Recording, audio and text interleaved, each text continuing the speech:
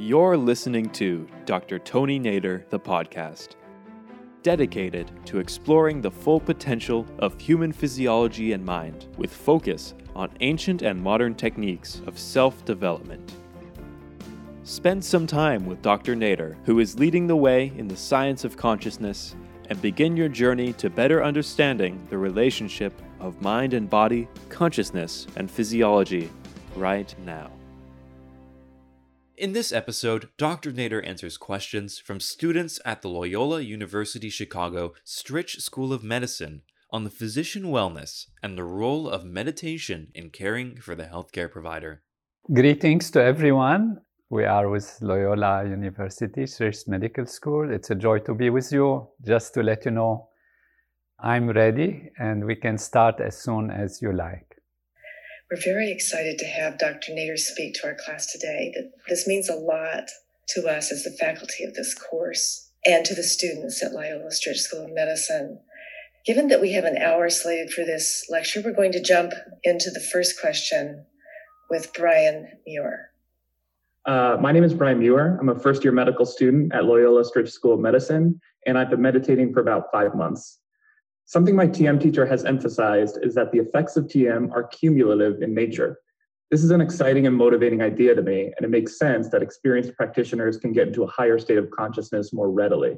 Another aspect I like about TM is the idea that it should not involve any effort or straining, and that it should be easy. I'm wondering how you square these two ideas. In other words, how is TM an easy and effortless activity, while at the same time a practice that offers a richer and more rewarding experience for more seasoned practitioners? Good to see you. Wonderful question. And your question, I think the root of the question comes from the fact that achievements usually require activity and dynamism, which is true, of course. We want to be active. Our plans have to be fulfilled through action. So there is action that leads to achievement, achievement that leads to fulfillment. And that is one aspect of your question. Now, when we think of action, we see the body acting, the physiology acting, the muscles, the vocal cords speaking. That's part of action and communication. But we forget that actually there is something deeper in the process of acting, which is our thinking. Because what motivates our action is a set of activities that are internal in the nervous system, be it conscious or subconscious, or conscious and voluntary on the surface. But ultimately, all of these come into a thought, and the thought process leads the action of what our thoughts have given us. Now, our thoughts can be on a surface level and shaken by different kinds of situations and circumstances and fears, and therefore they might be prejudiced, they might be confused by stress, even not just a local stress or meaning the stress of today's local situation, in time and space, but stress that has been there accumulating through the years, leading us to prejudice, to fears, to things that are underlying, and they influence our mental state and our judgment. So they become like filters in our awareness that make us see things through certain colored glasses. So if you have a yellow glass, you will see things yellow. If you have a red glass, you see things red. And in extension with this, your decision-making and ability to move forward and make the best plans for the best action, for greatest fulfillment through greatest achievement, it requires, as possible, clarity of thinking. Clarity of thinking, and therefore not a mind that is having filters that are not allowing us to see things in their proper dimension. And also our consciousness, as we discussed in the previous discussion, gets narrowed down by stress and strain because of the fight and flight response requiring specific ways to act and to behave to protect ourselves from danger, doesn't allow us to have an open mind, an open possibility of thinking. So that's what we call narrowness of consciousness. Therefore, we don't see all the variables that are involved and that are influencing the process of thinking, acting, achieving, and getting fulfilled. So what we need is to use all the potential that we have. If we say the brain is like millions of processors that don't work together well, then they might create chaos. If some of them work together, then they can analyze things and lead to action that is very effective and leads to great fulfillment. And what transcendental meditation does is enhance that value by opening up the reserves of the brain and the connectedness between different parts of the brain. That's why we presented the research about high brainwave coherence and the alpha-1 range that shows that all the parts of the brain are actually starting to talk together, and therefore they are coordinating their action. Now, this is in a way a theoretical answer, but the reality on the scientific evidence-based response also shows that people's choices are better, behavior is better, there is greater fulfillment and greater achievement in life. And this is how this happens. Now, how it happens is not through effort on the outside, but actually going back to the self and going back to the inner value, which is our true inner self, which is the fullness of who we are.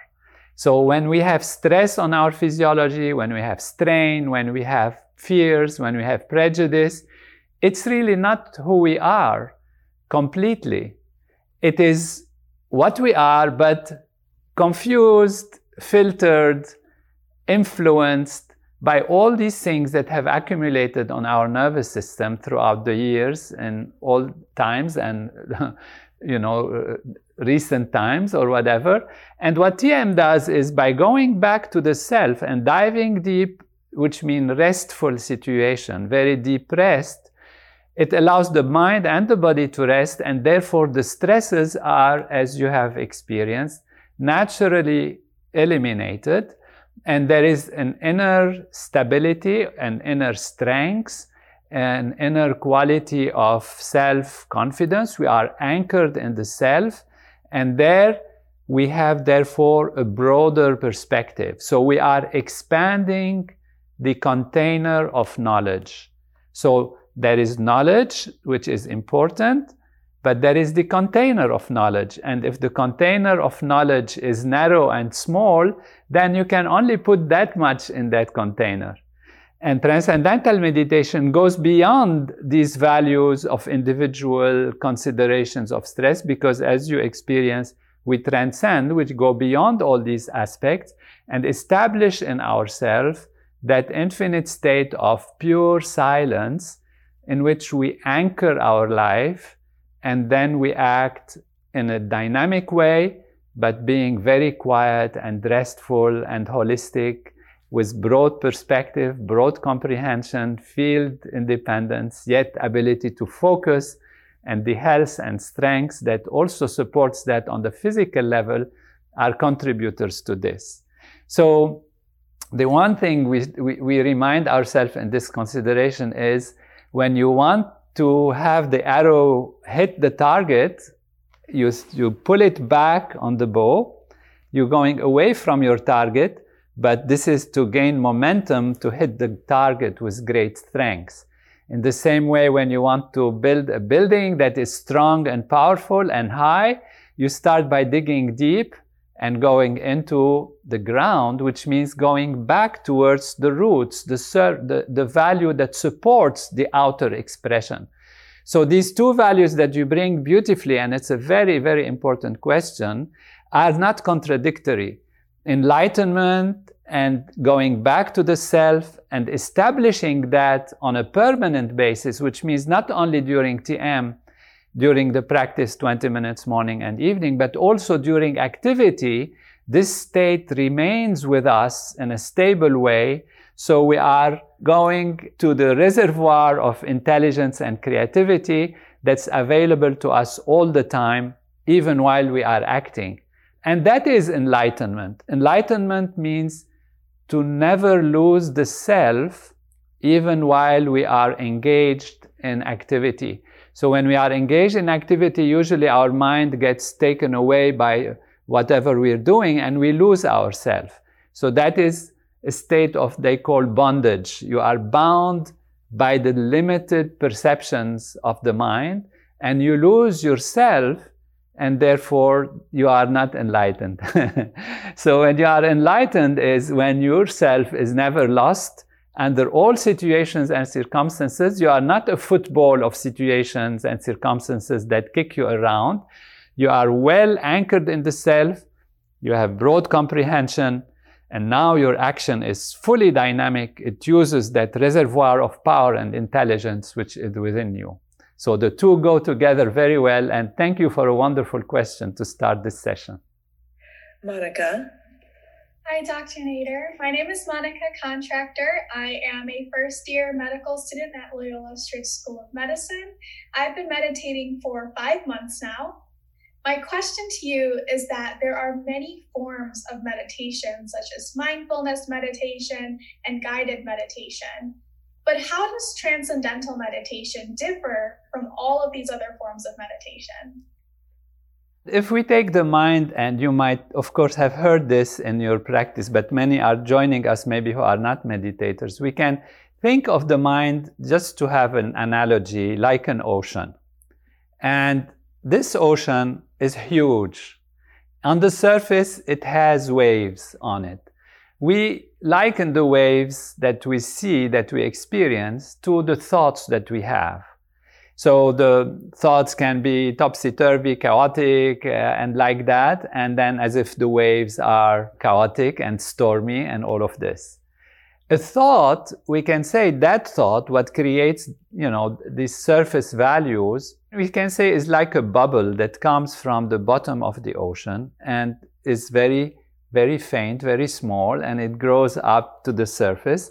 And then we are aware of the thought on the surface level. Now, what mindfulness helps, in which way it helps, is that it tells the individual, do not be taken by situations and circumstances on the outside, because you're always projecting outside. And you start to be mindful, to have your mind on simple things, such as your breathing. You experience a thought, you experience something in life, you think of something. And that is called kind of open monitoring, which means you're monitoring situations and you are still on the surface, but you kind of go deeper a little level of trying to look at the basic things in life so that the mind is not taken by the storm, and the brain and the physiology are not taken constantly by that storm of fear, of anxiety, of this and that. It's like you tell somebody, come on, relax, take it easy, sit down, close the eyes, feel your body, feel your breath, feel your thing, think of something on the surface, which means bring attention to your mind so that your mind is at ease, and you will find that you can solve things, you can think about things. So this is generally a category we can call like contemplation. You can take a proverb, you can take something from your belief, from your religion, from your poetry, from philosophy, and think about it. And you can say, this is kind of mindfulness. You're being mindful of things. You're being mindful of situations. Transcendental meditation is to transcend. So it's not a horizontal dimension in your ocean. It's a vertical dimension. And what you do is you close the eyes and you allow the mind to dive. Now, why would the mind dive? It's because inside of us is that infinite reservoir of energy and intelligence, which is our true self, and which is the ability to recruit the entire nervous system, the entire brain, the entire cortex, and allow it on a settled level to communicate with all of its different values, and therefore reveal the true value of who we are, rather than being narrow on individual aspects. And when you do that, the mind actually, through the technique that you have learned, there is a technique is needed. Otherwise, when the mind starts diving deep, you kind of get rest and you could fall asleep. So there is a technique which allows us to go beyond the surface value, beyond meaning, beyond intellect, beyond belief, beyond anything, back to the self. It's just cleaning the self from its stresses and strains in a natural way and expanding awareness. So it is not the content that is as important in transcendental meditation, and the content, as you'd have learned, we don't pay attention to. It's not what we handle is meditation, is not analysis or psychoanalysis. It's the actual going back to the self, which is transcending. So diving in that ocean towards the bottom of the ocean, which is absolutely quiet and settled, and allows the mind to experience the depths of ourself, which is also an expanded field of being, and therefore expand our awareness. What happens with TM, the side benefits are actually all that we're talking about. These are the side benefits. The main benefit is you expand your awareness, you anchor yourself in yourself, but the side benefits are removal of stress, better sleep, greater coherence, better behavior, better health, more integration in the physiology, because then physiology is not strained and it's not on the level of manipulation or manipulating the content of the mind or focusing or forcing the mind. So it's not concentration, it's not belief, it's not analysis, it's not contemplation, it's not manipulating or guiding the mind. It is simply allowing the mind by its own nature to dive towards its own inner being and expand itself in a natural way. That's why we say it is natural and it is simple, because practically you don't have to do anything. Actually, the more you try to do, the more complicated the process gets. And as you've learned, we keep saying when the teacher says, take it as it comes, etc., and all these values. So natural, simple, and powerfully effective without any forcing or any strain. Thank you for tuning into Dr. Tony Nader, the podcast. And if you're interested in learning more from Dr. Nader, please follow him on Facebook, Twitter, Instagram, and YouTube.